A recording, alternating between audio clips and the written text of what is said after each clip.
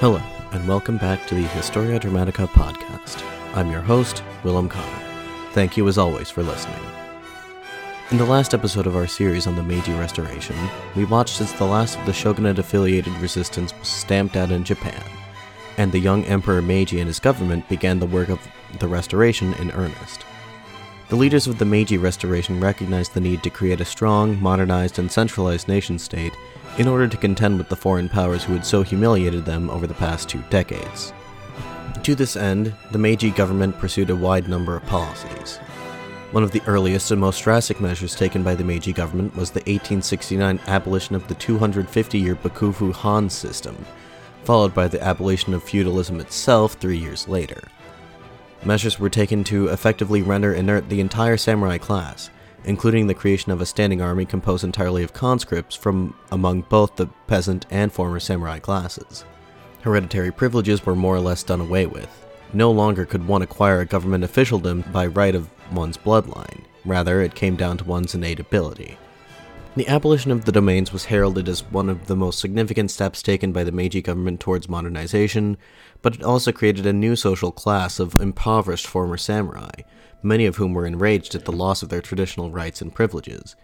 It was worried that a nationwide rebellion of these former samurai would take place in response, and while such a thing failed to materialize on a nationwide level, there were a number of localized rebellions by former samurai across Japan.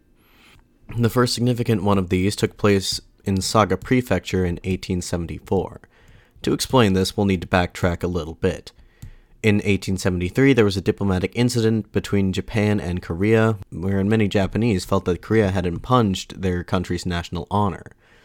Many segments of Japanese society began to agitate for war against the upstart Koreans.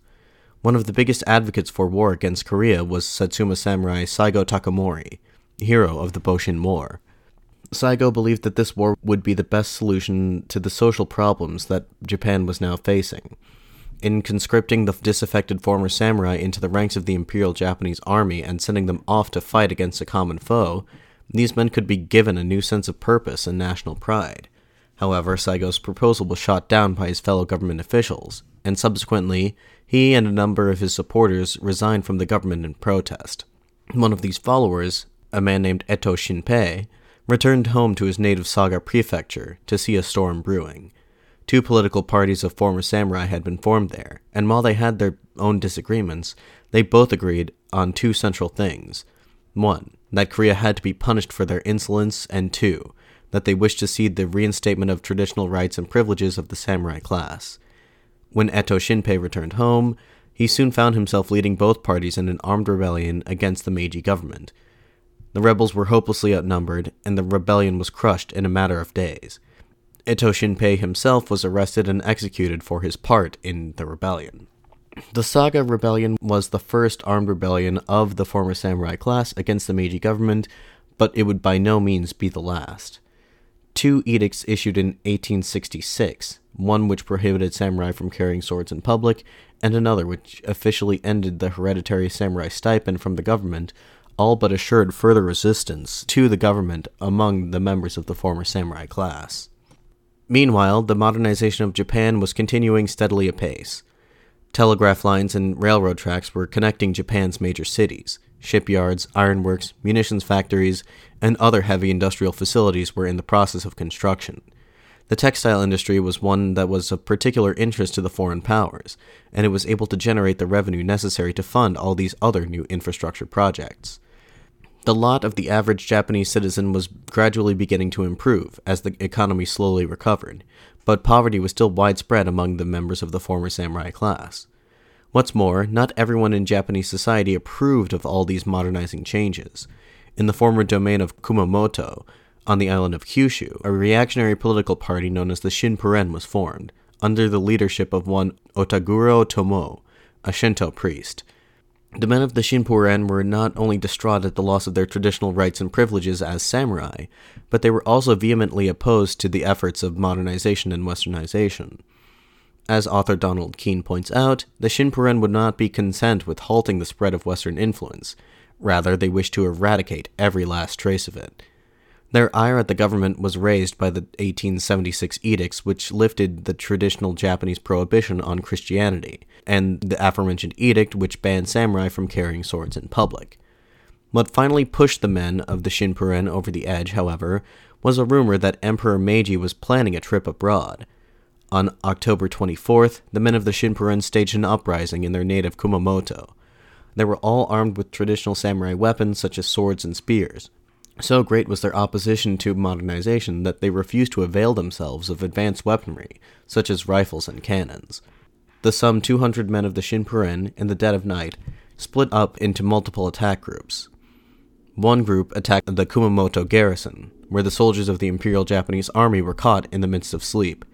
The Shinpuren samurai were absolutely merciless in their attack, slaughtering or mortally wounding some 300 soldiers in their attack. It has been suggested that the knowledge of the soldiers' peasant backgrounds urged on the bloodlust of the Shinpuren samurai, who were more than happy to kill these peasant men who had usurped their former role in society. Meanwhile, another squad of Shinpuren samurai attacked the telegraph office and cut off communication with the outside world to delay a retaliation from the government. The final attack group was tasked with assassinating the government and army leadership of the prefecture. They attacked the homes of the governor, Yasuoka Ryosuke, commander of the garrison, General Taneda Masaki, and his chief of staff, Colonel Takashima Shigenori. They were successful in killing Takashima and Taneda, while Yasuoka was mortally wounded. Their houses were burnt to the ground along with the army barracks. At first, it seemed that these rebels, having acted with the element of surprise, may have been successful. However, it was not long before the remainder of the garrison at Kumamoto was able to rally a defense. The rebels, with their inferior numbers and outdated weapons, did not stand a chance against the soldiers of the Imperial Japanese Army. Over 200 of the rebels were gunned down in the ensuing fight. Many of the survivors fled the scene and submitted seppuku, their leader, Otaguro Tomo, among them. All told, 173 Shinpuren samurai were killed or committed suicide in the short course of the rebellion. Word of the Shinpuren rebellion spread through the country quickly, and it ultimately inspired 2 further rebellions against the Meiji government. The first of these took place mere days later, in the former domain of Akizuki.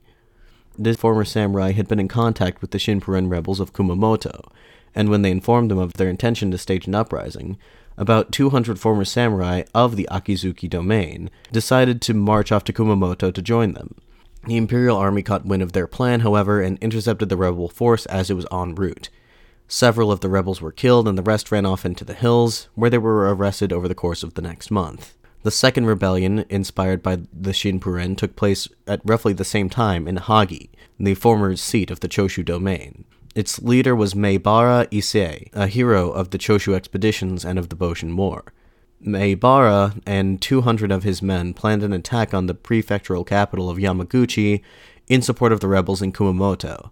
However, the governor of Yamaguchi was tipped off to the rebels' plan ahead of time, and he called out the army. Realizing that the current plan was doomed, Maebara decided to instead take his men secretly along the coast to Tokyo, and once there they would present their case to the emperor and commit seppuku at his feet in order to prove their point. The rebels were frustrated in this attempt and were all arrested and executed. While the direct cause of these rebellions can be directly attributed to the recent actions of the government, some decision-makers in the government sought a scapegoat, and they ultimately placed the blame on Saigo Takamori. Indeed, some of these rebel leaders had sought out Saigo's support for their uprisings, which he refused to give them. But it cannot be said that Saigo was in any real sense directly responsible for them. Still, the Meiji government was beginning to look at the social conditions in the former Satsuma domain with increasing concern. Saigo had been keeping quite busy despite his ostensible retirement from the political sphere and his terminal illness. In June of 1874, he founded a private school on the outskirts of Kagoshima, former seat of the Satsuma domain. The students of this school were to be young former samurai, veterans of the Boshin War who had previously fought under Saigo's command. This school was much unlike those in the reformed Japanese education system, which was now open to all classes and provided a broad curriculum that included studies of Western subjects. The education received by Saigo's students was a traditional samurai education, that is to say, studies focused on the traditional Chinese classics, on the art of war, and samurai tradition. The school, it has been noted, more and more came to resemble a political party in time. many in the former Satsuma domain were beginning to conceive of Satsuma as a more or less independent country, in opposition to the modernization efforts of the central government. Needless to say, these developments began to cause great concern to government officials, and they began to move to put an end to the samurai-led Satsuma separatist movement before it could begin in earnest. But they were already too late. In December 1867, the government dispatched an agent named Nakahara Hisao to Kagoshima to investigate the potentially seditious goings-on at Saigo's private school. It wasn't long before Officer Nakahara was captured by some students, who accused him of being a government assassin sent to kill Saigo Takamori. Nakahara confessed to this under pain of torture. Although he later recanted his confession, most everyone in Kagoshima believed that it was true. With tensions in Kagoshima already at a fever pitch, the government feared that armed rebellion was imminent. In early 1867, they attempted to remove the caches of weapons stored in the Kagoshima arsenal. This prompted a group of students to stage an attack on the arsenal to seize the weapons within it. Further attacks by students on government property resulted in the seizure of the city's munitions factory and naval shipyard, and the students promptly began to oversee the manufacture of new weapons and ammunition. As these disturbing reports began to reach Tokyo, the government then dispatched an official of the Interior Ministry, Hayashi Tomoyuki, to the scene aboard the warship Takao Maru. Hayashi arrived at Kagoshima on February 9th and met with the prefectural governor, Oyama Tsuneyoshi. Oyama was just as eager to defuse the situation as Hayashi was, and their first meeting aboard the warship was productive. However, as soon as the governor departed, 8 small wooden boats, packed to the brim with armed samurai, attempted to board the warship. The captain was able to maneuver the ship out of harm's way just in time, and the samurai fled the scene. Hayashi related word of the attempted attack on the Takao Maru to Tokyo, where it was interpreted as an act of war. The Imperial Japanese Army was mobilized, and some 50,000 soldiers were called up to march on Kagoshima to put down the rebellion before it could spread to other prefectures. In command of the army was Arisugawa Taruhito, under whom Saigo had served as chief of staff during the Boshin War. The Satsuma Rebellion had begun. There is no evidence that suggests that Saigo himself had any part in instigating this rebellion. In fact, quite the contrary. It would seem that events got too far ahead of him too quickly. Upon hearing of the attacks in the Kagoshima arsenal, he is said to have uttered a curse on the attackers. After the failed attack on the Takao Maru, Saigo met with 2 of his generals, Kinro Toshiaki and Shinohara Kunimoto, to discuss their next move. We've actually introduced Kinro before, way back in episode 2 of this series. He was one of the famed 4 Hitokiri of the Bakumatsu, that group of assassins who had carried out a campaign of terroristic assassinations in Kyoto back in 1863 in the name of the emperor. He, unlike his 3 companions, had escaped the executioner's blade and became a general in the army of Satsuma. He had won fame during the Boshin War as the man who induced the Aizu domain to surrender. Anyway, Saigo met with Kinro and Shinohara to discuss their strategy. Both of them advised Saigo to march on Tokyo straight away.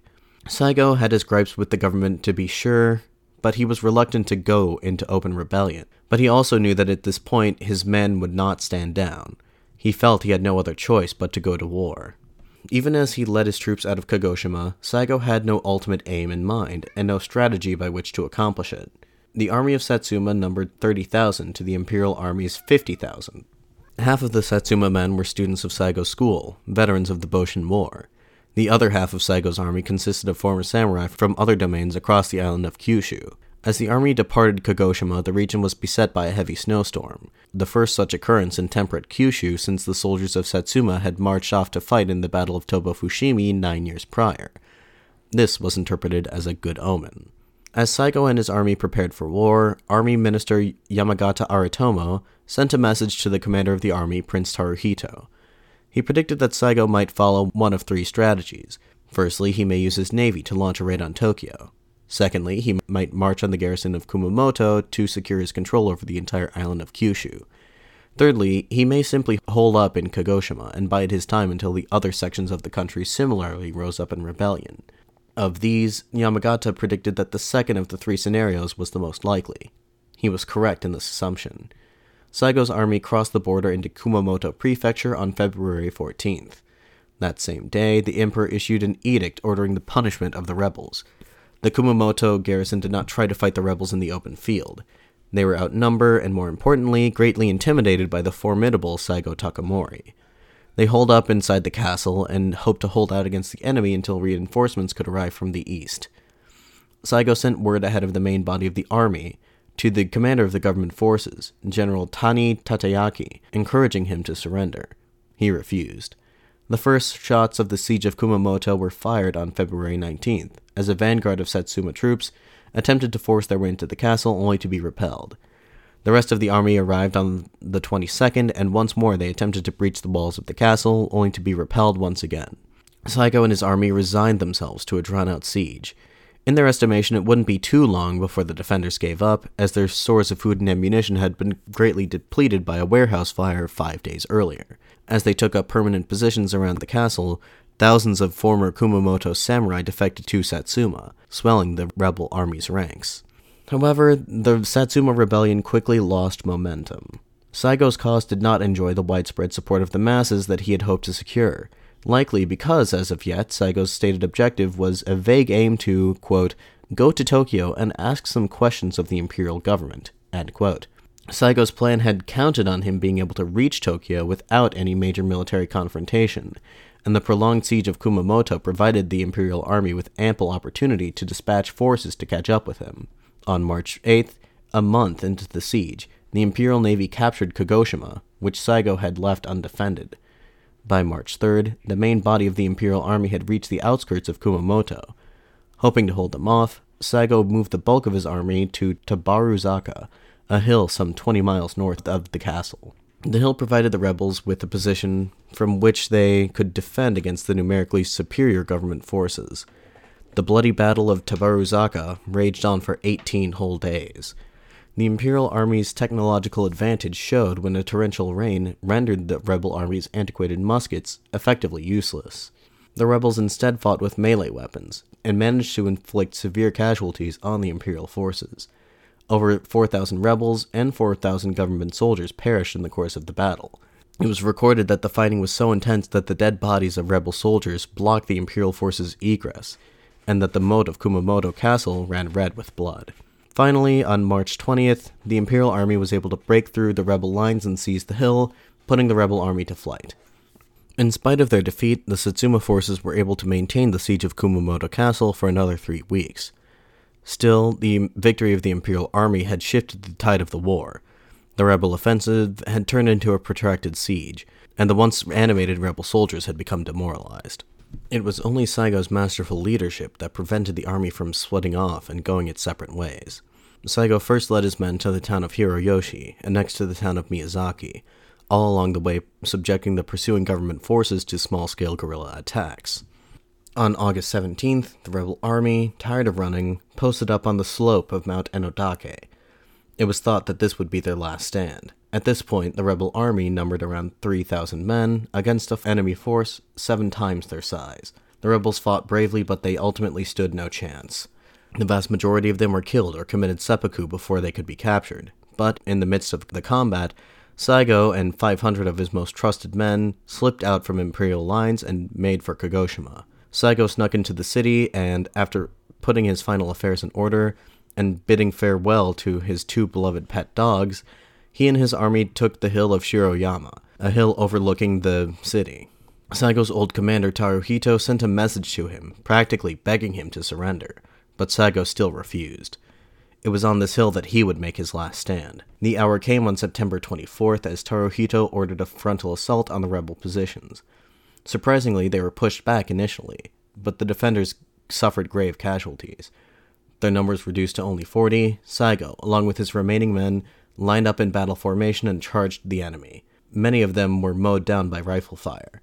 Saigo, hit but still alive, was carried by Kinro Toshiaki to a secluded location where he committed seppuku. Kinro carried out his duties as the kaishakunin, the man who beheads one committing seppuku. He then took his general's head and hid it where he believed the enemy could never find it. Kinro was subsequently found by Imperial soldiers and executed. With Saigo's death, the Satsuma Rebellion ended. The Satsuma Rebellion traditionally demarcates the end of the period known as the Meiji Restoration. It was the last gasp of the dispossessed samurai class against the government that it felt had betrayed them. As historian Romulus Hillsborough writes of the rebellion, quote, "Unlike revolutions throughout history, including the Meiji Restoration itself, Theirs was not a rebellion to eliminate the old and create a new government. It was, rather, a battle to the death with the relentless and powerful tide of history, which had rendered their way of life, and indeed most of their cherished values, obsolete." End quote. For his role in the Satsuma Rebellion, just as much for his role in the Meiji Restoration and the Boshin War, Saigo Takamori has been lauded as somewhat of a folk hero in Japan, even to this day. Many see his brave, if misguided, rebellion as admirable. Emperor Meiji, for his part, despaired at the betrayal of one of his most loyal subjects. He was quite sympathetic to Saigo, and had him posthumously pardoned in 1889. As if to cement the end of the era, concurrent to the Satsuma Rebellion, the two other so-called great nobles of the Restoration, the men who were most instrumental in overseeing the Meiji Restoration, Okubo Toshimichi and Kido Takayoshi, both died. Kido succumbed to tuberculosis on May 26, 1877, and Okubo was assassinated by a disgruntled former samurai on May 14th.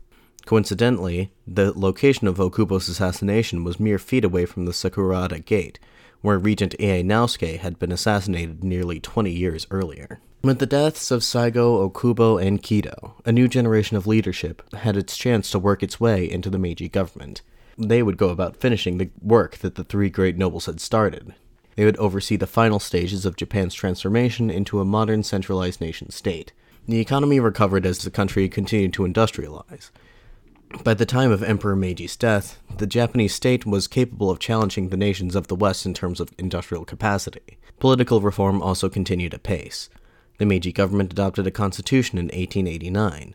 The Meiji Constitution was based on the models provided by Germany and Britain.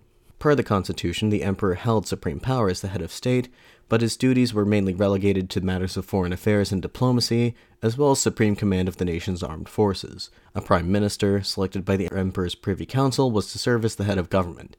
Domestic policy was, by and large, to be handled by the imperial diet, a bicameral legislature consisting of an upper house of peers and a lower house of representatives. The House of Peers, much like the British House of Lords, was to consist of high-ranking nobles, many of whom were former daimyo. The House of Representatives was to be directly elected, but per the terms of the Constitution, this electorate was quite small. Only 1% of the population was eligible to vote. The Constitution also provided some limited rights to Japanese citizens, such as the right to private property and freedom of speech, assembly, and association. On the whole, the Meiji Constitution sorted out the perennial issue of government, and created a sort of hybrid between a constitutional and absolutist monarchy. The system of government put in place by the Meiji Constitution would remain until the Constitution of 1947 was ratified, creating a liberal democratic system of government, with an almost completely powerless monarch. In terms of foreign affairs, Japan would soon find its place under the sun, so to speak. During Emperor Meiji's lifetime, thanks to a series of military interventions in China, Japan would soon forge an extensive empire, including the Ryukyu Archipelago, Taiwan, and even Korea. Japan demonstrated the might of its economic and military strength to the developed world during the Russo-Japanese War. In 1905, a series of territorial disputes led Japan and Russia to go to war with one another. The modernized Japanese military was not only able to stand toe-to-toe with their Russian foes, but the Japanese easily dealt with the Russians one embarrassing defeat after another. The result was that Japan was able to secure its hold on the Korean peninsula and extend its influence into modern China. By the time the First World War broke out, 2 years following the death of Emperor Meiji, Japan was considered enough of a geopolitical power broker in Asia that Britain invited them to join the war on the side of the Entente powers. At the Paris Peace Conference, which ended that conflict, Japanese delegates sat alongside the leaders of Britain, France, America, and Italy. Japan had truly cemented its status as a great power on the world stage. So, since this period was intended to give only a narrative of the Meiji Restoration and not of the entire Meiji era, it seems to me that it would now be appropriate to give some concluding remarks for the series. So, in conclusion, the Meiji Restoration is an absolutely fascinating period of history to me. It is difficult to overstate the importance that these events had on the course of Japanese history. In only 2 decades, Japan transformed itself from a feudal backwater, isolated on the edge of the known world, and in danger of falling prey to the colonial machinations of the Western powers, into a modern, centralized, and industrialized nation-state that was capable of commanding respect and projecting power on the global stage. And to think that this whole chain of events was only kicked off because the United States wanted a trade agreement. If only Commodore Perry had known of the long-term effects that his fateful venture in gunboat diplomacy would have initiated. Indeed, the arrival of the American fleet in Edo Bay in 1853 precipitated a crisis in Japan that was precedented only by the Mongol invasions of the 13th century. Japanese society was deeply divided as to how to respond to the foreign provocation, with opposing camps rallying behind the emperor and shogun respectively. As we all know by this point, the imperial faction ultimately won this power struggle, deposing the shogunate and restoring political power to the emperor. From there, the emperor used his new position to enact a number of highly significant reforms to Japan's society, culture, politics, military, and economy that were nothing short of revolutionary. It isn't for nothing that some scholars have argued that a better term for this period may in fact be Meiji Revolution. However, history is not predetermined. That the imperial faction would emerge victorious from this internal power struggle was by no means a given. As we have seen, there were some points during the narrative when it seemed that they may have well been defeated. How exactly the history of Japan would have developed in the event of a shogunate victory is left only for us to speculate upon, an interesting counterfactual, and truly nothing more. As we all know, the success of the Meiji Restoration set Japan down a path that destined it for its final confrontation with China and the United States in the Second World War, but that is a story for another day and another series. Not only is the period of the Meiji Restoration endlessly fascinating on a macro-historical sense, but it is on a micro level as well. The story of the Meiji Restoration is a story of political intrigue, epic battles, compelling characters, and wide-ranging social changes. It is my sincere hope that you have enjoyed this in-depth journey to this tumultuous period of Japanese history. It has been my honor to be your guide through it. I'd very much been looking forward to releasing this series ever since I wrote the initial script all the way back in winter of 2021. Anyway, with all that having been said, it seems I should end here for now. But before I conclude for good, I'd like to ask the audience, what fascinates you about the Meiji Restoration? Are there any details or aspects of the story that you feel that I left out or did not sufficiently explain? Furthermore, do you have any recommendations for topics, not necessarily related to the Meiji Restoration or Japan in general, that you would like to see the podcast cover in the future? If you have anything along these lines that you'd wish to communicate to me or other more general questions or comments, please do not hesitate to send me an email at historiadramaticapod@gmail.com. I can also be reached via Twitter or Facebook, links to both of which can be found in this episode's description. If you like the show and would like to help support it financially, you can do so, either by becoming a supporter on Patreon, or by purchasing some used books for me on eBay. Links to both of these can be found in the episode description. Anyway, be sure to tune in again in 2 weeks as we begin a new series of episodes. For this series, we will be going back to the 4th century CE to cover the life and times of the Roman Emperor Flavius Claudius Julianus, better known to history as Julian the Apostate. Until 2 weeks from now, this has been the Historia Dramatica podcast. I'd like to thank you very much for listening. I'm your host, Will O'Connor, signing off.